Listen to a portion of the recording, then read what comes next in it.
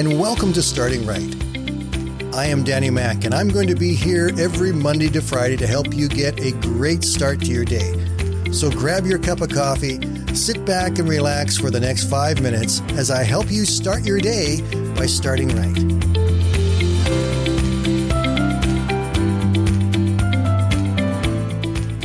Most of us are aware that the largest hot desert in the world is the Sahara. But I didn't know it was 9.2 million square kilometers. I mean, that's a big place.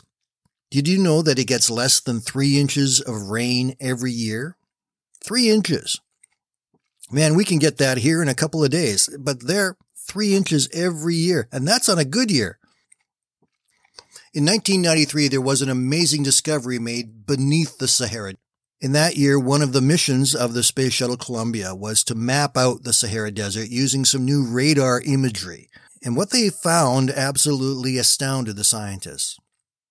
The images of the Sahara showed lake beds and river beds that were buried beneath the sand. In fact, there were 26 distinct lake beds plus a myriad of river beds that showed that water had flowed through this area in vast quantities at some point in time in history. Soon after this discovery was made, Professor Donald Johnson from the University of Illinois took a team out to the desert, and going to one of the exact spots where the space shuttle had seen evidence of a riverbed, they began to dig just using shovels and picks. They went down 4 feet into the sand and they came across solid evidence that the river had indeed been there. They continued to dig down further, and another 4 feet below that, they discovered water. Further studies have shown that buried beneath the Sahara Desert today, there are vast quantities of water, fresh water. In fact, there's enough fresh water underneath the Sahara Desert that it can supply the needs for everybody in the northern half of Africa for years. And nobody knew it was there. In the book of John, there's the story of a Samaritan woman who went to a well to get some water. She traveled a long distance. It had been a very difficult trip, and she had to go at an odd time of the day. It was probably the hottest time of the day because she couldn't go at the regular time, first thing in the morning, because the Jewish women were going to get water then, and Jews and Samaritans did not get along, and they certainly wouldn't associate with each other. While she was there, Jesus came along, and he said to her, "Give me something to drink." She said, "You are a Jew, and I am a Samaritan woman. How can you ask me for something to drink?" Jesus looked at her and said, "If you knew the gift of God and who it was that asked you for a drink, you would have asked him and he would have given you living water." She looked at him again and said, "Sir, you have nothing to draw with and the well is deep. Where can you get this living water?" Jesus answered her and said, "Everyone who drinks of this water will be thirsty again.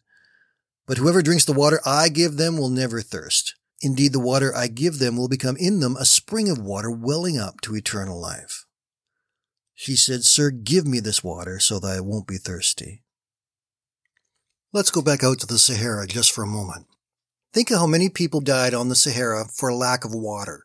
Yet what the scientists have now found is not too far below the surface. There's an abundance of water. They just didn't know it was there. They just couldn't see it.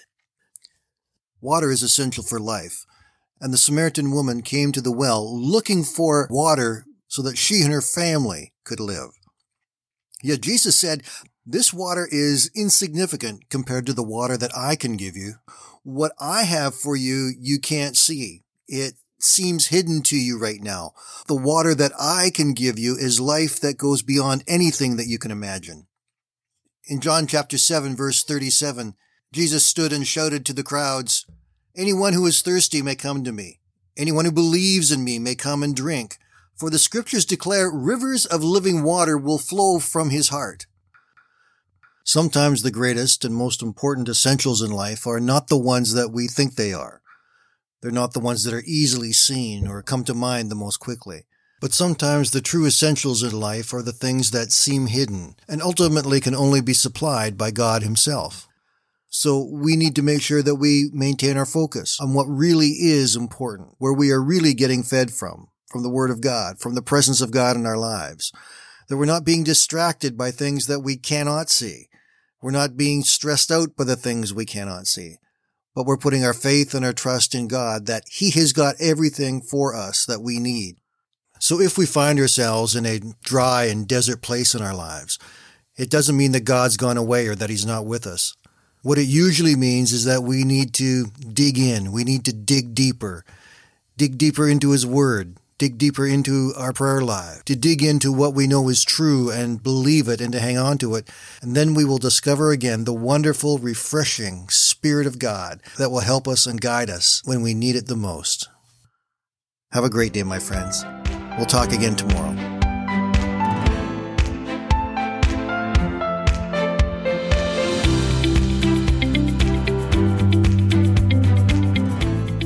Thank you for listening today, and I invite you to join me Monday to Friday right here on Starting Right with Danny Mack.